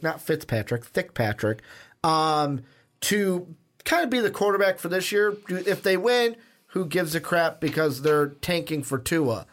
Now that they have Josh Rosen, though, it's uncertain that Fitzpatrick starts day one. And it's also thrown into the question of, is this a team that is now out of the running for Tua? If it's could we? I don't want to see it again, but do we see this all again if the Dolphins are the number one pick in 2020? And I don't think they'll be the number one pick probably in 2020. But first of all, whole season of college football needs to be played. Yep. We got to calm down on the Tua stuff. And there's plenty of people who would say Herbert's actually the number one quarterback anyways. But with that being said, Tua's not a generational player like an Andrew Luck, where we know since he's a freshman in college that he's going to be the number one overall pick one day. a lot of things need to happen. If I'm the Miami Dolphins, I know I said you give him an open competition, but you really do need the confidence builder for Josh Rosen. That's what I'm nervous about, is his confidence. Are you worried it's going to knock it if Fitzpatrick beats him out? Yeah, or if you let Fitzpatrick get the job, because he could potentially just get it in his head of like, I guess I'm just not good at this. And I know there's plenty of people who are going to say, well, then I don't want him as my quarterback. But you need to build confidence in your quarterback. Because he you obviously need them to feel had good none about in themselves. Arizona. Exactly. And they didn't like him, and they've kind of ruined that for him. But you need to kind of get that back under him so he can feel good about himself, that he can go out there, play confidently, play loose, and actually win some games. It's a lot easier to start Josh Rosen, and if things go really badly, put Fitzpatrick in, than it is to put Fitzpatrick in and say, well, when he sucks, because he usually does at some point, we'll put Josh Rosen in there, the guy who we didn't have faith in, yet we traded, second for him? The only thing you have to be tricky about with that is don't be the Tampa Bay Buccaneers. Where Oh, for sure. Tampa Bay was Fitzpatrick's our guy because of suspension. Then as soon as Fitzpatrick had like a bad game, well, Jameis Winston's our guy. He's the young guy that we drafted. We should have never went away from him.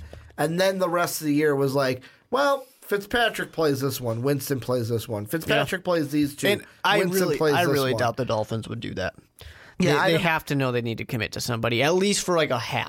The biggest question for me is with the Dolphins, and yet again, they're not a team that I'm expecting to make the playoffs. They're not a team that I'm expecting to really make some noise this year. Are they going to be first overall pick? No, I agree with you in that sense. They're not going to be like that bad, but I don't expect them to make noise. I could be surprised. Who knows? But the one thing I worry about them as a team is I look at their offensive line, and yes, I would say they have a better offensive line than the Cardinals. Yeah. I would say does. the running backs are not better, but with Josh Rosen, he didn't have David Johnson last year because he was injured. Yep.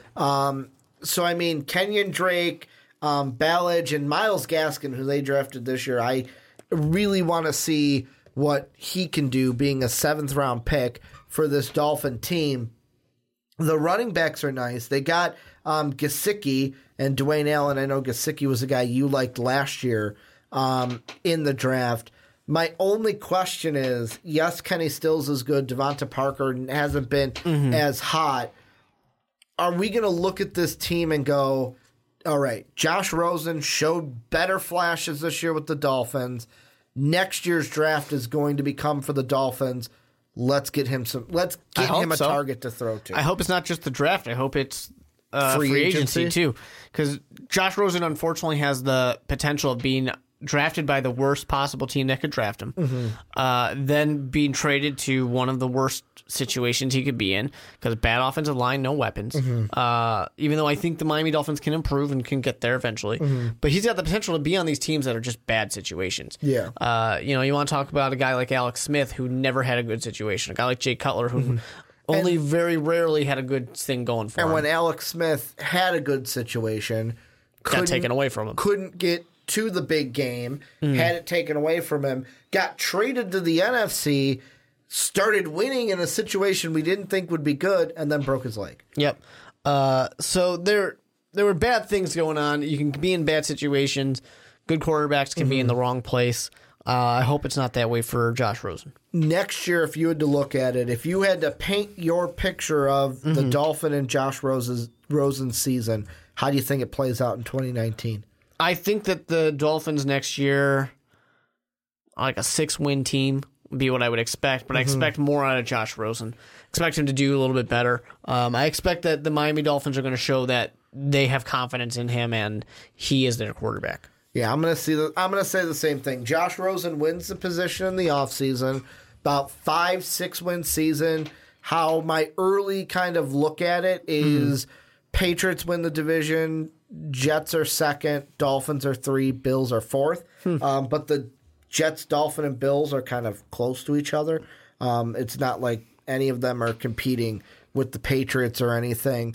And I think the big thing going into the offseason for the Dolphins are going to be, hey, let's get Josh Rosen some effing weapons because he didn't have any this year. Yeah. Devonta Parker, I know, got a newer deal or got an extension, but he's a guy to me where it's like, I don't know if he's the true number one on this team. And I know that Dave brings up, well, when you gave him an actual quarterback like Jay Cutler, Devonta Parker actually looked good. So maybe Josh Rosen and Devonta Parker can have that kind of rapport nice. that Jay and him had. But we're all going to have to wait and see how it plays out. But Dolphin fans, Cardinal fans, we want to hear from you guys, NFL fans. Let us know what you guys think down below. For the Cardinal fans, what do you think of the trade? And really the kind stuff of like, with how this trade played out, with how everything's playing out, what are your thoughts with Steve Keim? For Dolphins fans, it's easy. What do you think this season and Josh Rosen's future holds with him in the teal, orange, and white in a Dolphin uniform? Let us know what you guys think down below in that comment section. And Mark, now it's time to close out the podcast, and I will throw this pitch out again like I did at the beginning of the podcast. If you have not already, make sure to check out patreon.com/mostvaluablepodcast. That's where you can go and support MVP. Every dollar this year goes towards us getting us a new studio that we desperately need because, like I've said in numerous videos, we're in a glass case of emotion. Literally, it's a square box that we record these videos in, and we need more space to do more things for you guys and make better videos and better content for you.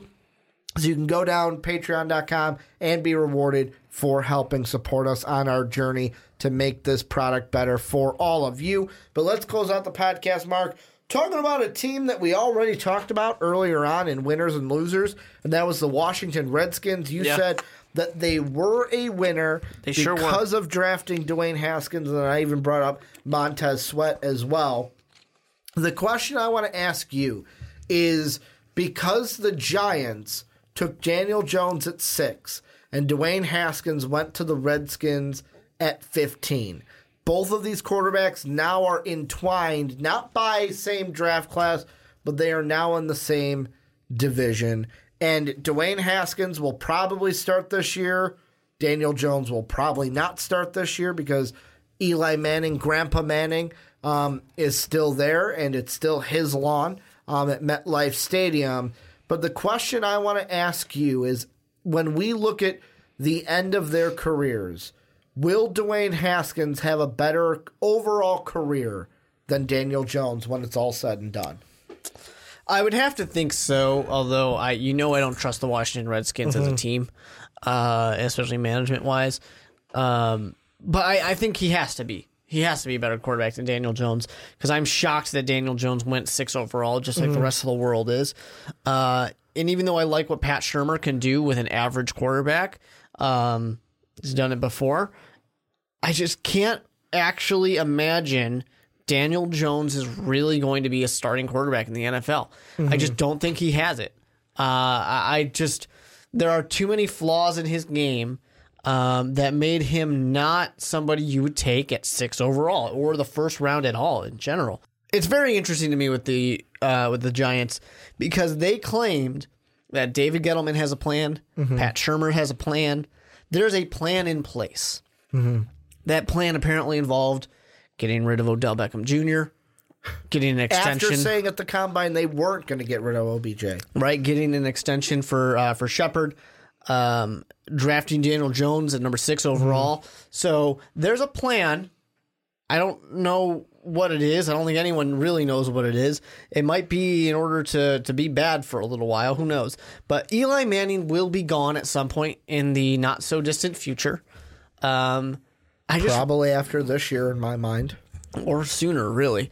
He might not make it for the full year, depending on what their real plans are with Daniel Jones and how this team is. And it's not that Eli Manning was a terrible quarterback last year. He still threw for 4,000 yards. He's just old. Yeah, he's just not what he used to be. So I could totally see it that they let Eli play the full season, or at least most of it, move on to Daniel Jones and hope for the best from there. But I just cannot for the life of me see that even with Pat Shurmur there, a guy who works well with quarterbacks, I can't really see that they turn Daniel Jones into someone that's going to be better than what your options were with Dwayne Haskins. Dwayne Haskins, who is ready to start now. And to be fair, I think there is value in saying, but the Giants don't need somebody to start now. They need somebody to start in a year or two. Yeah, well, you could have got Daniel Jones at 17. Later. And I think it's BS. I think it's Gettleman basically when we hear the thing of like, well, there were two other teams that really wanted Daniel Jones before 17. First off, like Mel Kiper said, we're never going to know who those teams are. Yeah. Because after how much the Giants got bashed after making that pick, no GM in their right mind are going to say, well, I would have drafted him in the first round because they don't want the hate to be kind of to be honest, them.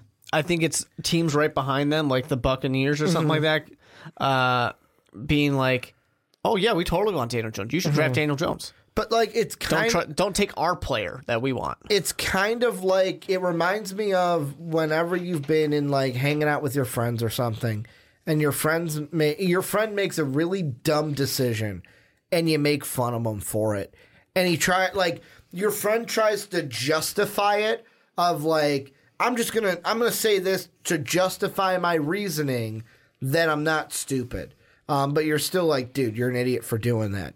That's what Gettleman is when he says, oh, well, two other teams are going to take it. It's like, no, you're just trying to, like, whatever you need to say to help yourself sleep at night, fine, say it, but I'm not buying it. Also, one of the funniest things I saw, and this is a hat tip to our own Sean Anderson, this was the morning after the Thursday draft. This was the morning of day 2 at 10 a.m. Sean said, instead of drinking myself to sleep, I'll just read Dave Gettleman quotes. And here it is. It says, Reporter 2, did you just say you drafted a quarterback at number 6 and he might sit for 3 years? Gettleman's response, who knows? I may go out there in my car and get hit. You don't know, Sal. We drafted a quarterback that we think is a franchise quarterback. That's really the long and the short of it. Like, I read that and I'm like, really? Like, that's kind of... If you truly believe he's a franchise quarterback, you play him sooner rather than later. Yeah. You don't... To me, you don't draft a guy in the top 10 at quarterback that you think is going to sit for 3 years. Like... A year? Sure. Well, and 2? No. I was going to bring 3, stop it. Like, you look at it and it's like, Patrick Mahomes, yes, did he sit a year? Was he a top 10 quarterback? No, he wasn't a top 10 quarterback. He was outside. Close, but he was outside the top 10. The only question I have for you, because you're the Bears fan in the room. Sure am. Did Mitch sit his first year?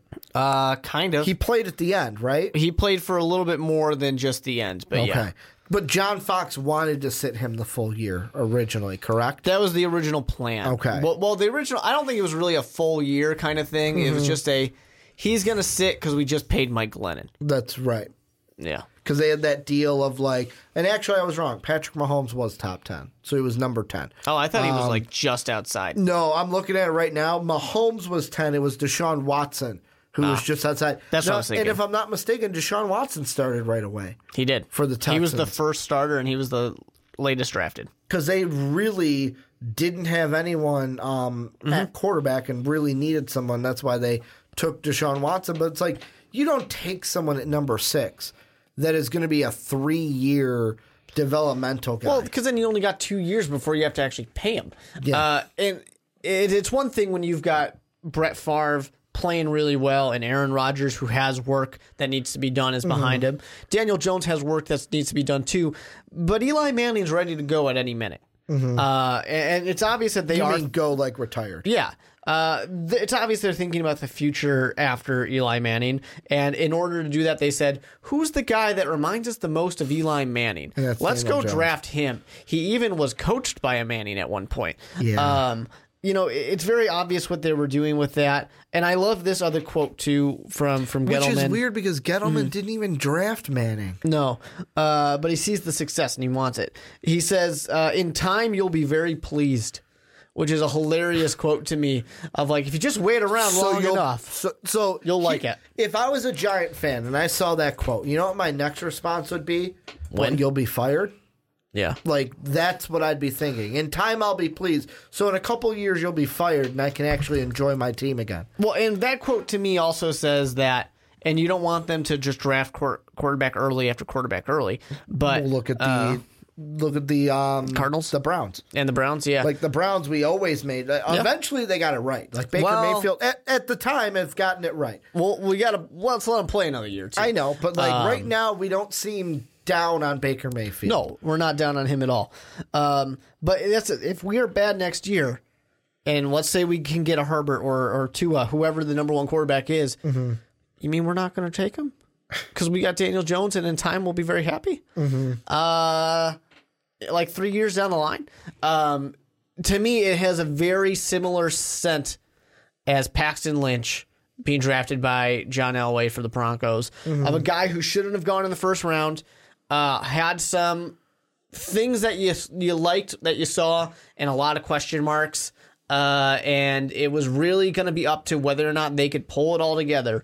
And the guy who was drafted there never really has the chance, or never really gives himself the opportunity. And just for me to pull this up, so Dave Gettleman, and I know that right now we're focusing a little bit more on Daniel Jones. Well, because, I mean, the answer to the question is obvious. Of course, Dwayne Haskins should be better. The thing with Dwayne Haskins, and this is where I'll give my answer for Redskin fans who are like, come on, is basically... I think Redskins fans are very fine with us just trashing the Giants. The only question I have about Dwayne Haskins is how he's going to mesh with Jay Gruden. But that's not a question of Dwayne Haskins. Fine. That is a question of Jay Gruden's future with the Redskins. Like, the Redskins aren't going to get rid of Dwayne Haskins. They'll get rid of Jay Gruden if they have to. Like, that's basically the long and the short of it. But the thing I was going to look up is, so from 2013 to 2016, Gettleman was the GM of the Panthers. Same position he's in right now with the Giants. Basically took 2 years off, and now he's back at it. Kind of nice little vacation. The first round draft picks that he had under the Panthers, his first draft in 2013, they had the 14th pick in the first round. He took Star Lotulelei. Good pick. He also took Kenyon Barner in the 6th round that I really like. Then in 2014, he took Calvin Benjamin, 28th overall. At the time, a good pick. Now he's no longer on the team. Yeah, that was more of a player himself with the issue. Then he took Shaq Thompson in the first round, 2015. I really liked that pick. That was 25th overall. And then in his last pick, took Vernon Butler, defensive tackle, out of Louisiana Tech in the 2016 draft. But really, the reason why they were the Panthers were really successful was the 2 drafts before him. 2011, their first round pick was who? Cam Newton.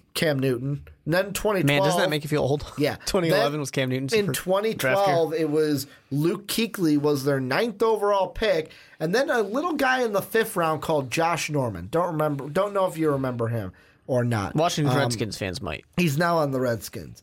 But like, out of those first round picks, really, 2 of the 4 were ones I really like. And like, Shaq Thompson wasn't like, oh man, he's amazing. It's just, I like that pick. Yeah, it's a really good pick. Same with Star Lotulelei, but like Calvin Benjamin not on the team anymore. Vernon Butler, wasn't one that really made me feel like that. He's entering his 4th year in the NFL right now, and has played a total of 38 games. The last 2 years, he's played 14 games for the Panthers. So like, to me, the real crux of this question depends on what Daniel Jones does, not what Dwayne Haskins does, because there are more questions in my mind about DJ than DH. Yeah, I don't think anyone is worried about Dwayne Haskins. They might be worried a little bit of the things around him. And Adrian Peterson, is he going to come back and still be as hot as he's been lately? He's up there in age. When does that kind of fall off, that production? He needs some help at the wide receiver positions, things like that. But Dwayne Haskins, I think, is going to be just fine. He's going to have rookie moments, of course, because he's a rookie, and that's what happens. But he's going to be a good quarterback still. But when you look at Daniel Jones, even though Gettleman wants to tell us that Rome wasn't built in a day, another quote he told people. Joakim Noah told us that too. Yeah, exactly. Usually when people say that, it's a please don't fire me. I really want to be here for a little while longer. I like being paid type of a thing. So, you can think that you should trust the process, since you mentioned basketball, but sometimes trusting the process doesn't really work out that well. Yeah, and Philly, you even look, I love that you bring that up, because if you look at it, the guy who was the originator of Trust the Process and Sam Hinkie got fired. He didn't even get to see the end of the he didn't get to see the end of the process. Yeah. He didn't even get to see the end of it because they dished him and then started saying, "Hey, we're going to trade some of these draft picks." Remember that process, guys? We're done with the process, where it was basically suck for ping pong balls. And basically throw shit at the wall and see what sticks and what doesn't. That was the process. But you know what? The Giants might be able to do the same thing in the near future, because they traded off a lot of good players and then kind of sort of signed some players that were good, but not as good as the one just got rid of. I'm specifically talking about OBJ here. Yeah. And then I still just don't understand what's going on with Daniel Jones. So here's one question that has been circling in my head, because when he was drafted at 6, I threw out the comparison of I see Daniel Jones being the next Paxton Lynch. That's what I see. I see a quarterback that totally is not going to be a good starter in the NFL. Paxton Lynch is currently still in the league, miraculously. He just got picked up as a backup to Russell Wilson in Seattle, so he's not going to get to see the field anytime soon. As I knock on wood, because I don't want Russell Wilson to get injured. Hey, backup quarterback's a good job. I would take it. Paxton Lynch, or would you be Alex Moran and be a third string? If I'm getting paid, I don't care. Trickle down banging? A fourth string quarterback on the practice squad makes more money than I do, so I'll take it. You had Paxton Lynch. The thing I will ask you, will Daniel Jones be better or worse than Paxton Lynch? Paxton Lynch only playing 2 years with the Broncos before being let go. And years, how many games did he actually play?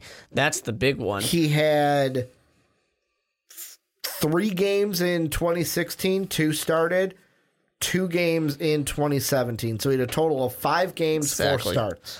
I think Daniel Jones has to be better than that, just by the default of he will play more than Paxton Lynch. Because Paxton Lynch's biggest issue, too, was from what I've heard, I don't know the man personally, but he never had the motivation to actually learn and get better. I have to think Daniel Jones will have to at least be a little bit better than that and actually want to become better.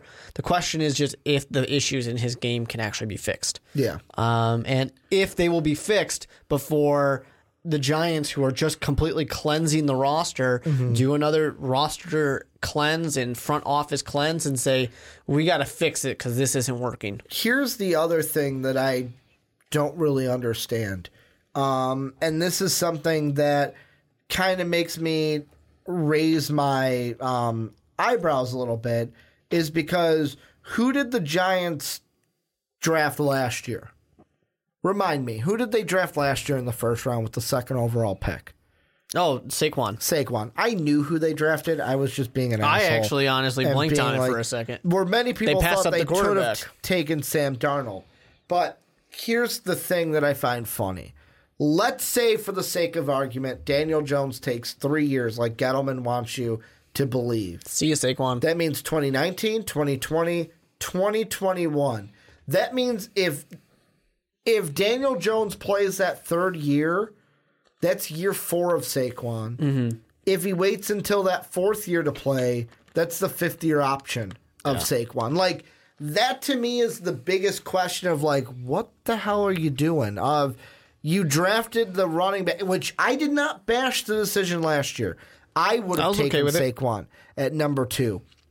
Depending on what you were going to do this year for quarterback, and you go ahead and take a guy that you think will be 3 years. So, that's the biggest question to me of, so there's a possibility you're going, unless you're saying, and I know people are going to say, well, regardless, you're going to give Saquon his money at the end of 5 years. But Saquon going to want it? Are you? Well, and that's the thing. Really, is Saquon going to want to stay? Because he's this isn't like basketball where that first contract, they're an RFA and teams have the chance to match the contract so you don't lose them. he's an unrestricted free agent after that 5th year. So, like, if he sees 1 year of Daniel Jones in his last year and is like, no, fuck this, I'm outie, and goes and gets paid by someone especially else. if the team, if Gettleman is gone, if Shermer is gone, there's a lot of things that could happen that make you a little nervous about whether Saquon's going to be there. This is truly a team that has embraced the rebuild in my eyes. I think they're really going for it. Here's what I think is going to happen. Dwayne Haskins in Washington is going to be fine. At best, he will be I don't want to put a cap on him, although I don't think he's going to be Tom Brady. No, he's not Tom Brady. I will say at best, I could see him being a Cam Newton type of quarterback. And when I say that, a starter where we don't question him being the starter, and with the right team around him and the right defense with him, could potentially be a Super Bowl quarterback. Not Super Bowl winning, but go to a Super Bowl type of quarterback, but he's going to need help to get there. He won't do it all on his own. At the worst, I think Dwayne Haskins is like I don't think it's that I don't think it's that big of a window. Like, my first thought was like a Matt Ryan, but Matt Ryan would kind of be in the same category as Cam Newton. I think the worst is that he's a starter that is kind of like makes the playoffs but doesn't make noise in the playoffs. Yeah. Alex Smith will probably be his floor to his ceiling being Cam Newton in my mind. Not bad at all. Where Daniel Jones, I got the future for you. You ready for it? Yeah. He'll start the end of this year. The last 5 games will be Daniel Jones. He'll start all of next year. Giants will be absolutely horrible. Number 1 pick. They're going to take Trevor Lawrence in the 2021 NFL draft. Well, and Daniel Jones will in be out time, of the league. you'll be very pleased. Yes, in time you'll be very pleased. Gettleman will be gone. They will look at it and go, well, we've got 2 years of Saquon. We got to get him a quarterback. They will be number 1. Daniel Jones could be the next Josh Rosen in my mind, where not next year, but the year after. I'm not going to say the Tua draft. I'm going to say the Trevor Lawrence draft. I think they will be number 1 overall in that year, the worst team in the NFL, and they will be forced to pick Trevor Lawrence because they need a quarterback, and Daniel Jones will be done as the quarterback of the Giants in 2 years. I can see it. Being one of the biggest busts of a top 10 pick. Not because he couldn't perform, but because the team needed to go somewhere else because they didn't have the time to wait. But also, he wasn't the quarterback that they should have drafted. He wasn't the quarterback that they should have drafted. What do you think is the future for both of these guys? Dwayne Haskins, I think, is going to be a good quarterback. I think the Redskins, if they do the right things, if they put the team around him, they're a team that can go to the playoffs on a regular basis. I really like Dwayne Haskins as quarterback. I think he was the best quarterback in this draft. So good on you, Redskins fans. You should be happy. For Daniel Jones, I don't think he was a first rounder. He shouldn't have gone in there. It's a joke that he did. I get what they're thinking. This is a guy we can spend a lot of time with. I just don't know if you're truly going to have that time in New York, one of the hottest seats there is in football.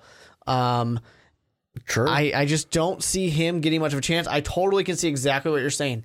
Maybe plays a little bit of this year, maybe doesn't, but next year for sure plays. Team's not good. They just move on.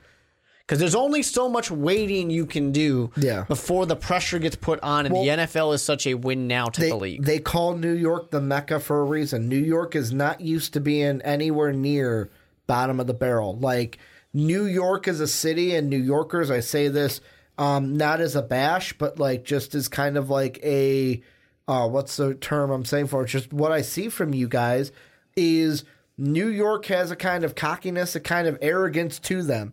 And they don't like being not number 1. They don't like being not near the best. And it kills them each and every day that a team from Boston is on the top of the world and they're not. Well, I mean, New York teams were 3, 6, and 9 in the draft, so they've been at the bottom for a little while now. Yeah. So I mean, I'm saying sorry, they don't like to be. I mean, no one likes to be there, but like New Yorkers as a whole, like it's just they are, and it's a whole, maybe it's the rivalry I see between us and them where it's like who's the number 1 city and who's kind of the best fan base and stuff like that between like New York and Chicago. Last question I want to ask you is with Dwayne Haskins, because I think we're both on board that he's going to have a nice career with the Redskins. Is that with Jay Gruden or coach number 2? I could see coach number 2. I think it would just kind of make sense that it's going to be a slow start. So maybe Jay Gruden gets kind of pushed aside and they get a new coach. Hopefully they make a good choice in that case, because as we all know, we've talked about Alex Smith multiple times on this podcast, a revolving door of bad coordinators ruins a career. And that's the thing I'm going to say is I think it is going to be second coach. The reason being is this will be the 5th year of Jay Gruden with the Redskins.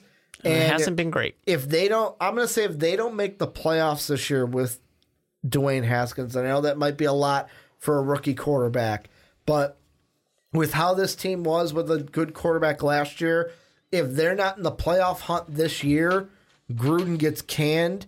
And I will say this, I don't know who they bring in as the head coach, but if Gruden gets canned as head coach of the Redskins, he will become an offensive coordinator for the Raiders.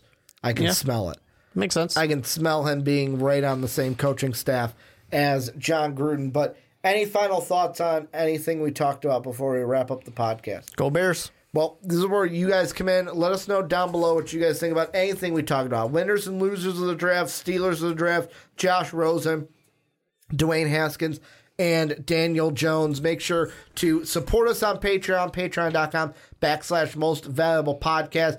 That's where you can help make sure we can get our new studio that we're raising money for. Every new dollar that we raise in 2019 is going towards that. You can also get good rewards like our access to our Discord server, the MVP podcast a month early before everyone else. You can also be able to be on a podcast at our gold tier, so you can check out those tiers and memberships down below in the description. You can also make sure to rate us 5 stars and review us on iTunes and Apple Podcasts. It really means the world to us and helps us get us into the ears of more people. And then you can follow us on Twitter. I'm at Ricky Widmer. Mark is at the Mark Weber with 2 E's, and Most Valuable Podcast is at Most Valuable Pod. Want to thank you guys for watching on YouTube. Thank you guys for listening on podcast services around the world. And as always, have a good day, everybody. Thank you for listening to this MVP podcast. Follow us on Twitter at Most Valuable Pod for more great podcasts.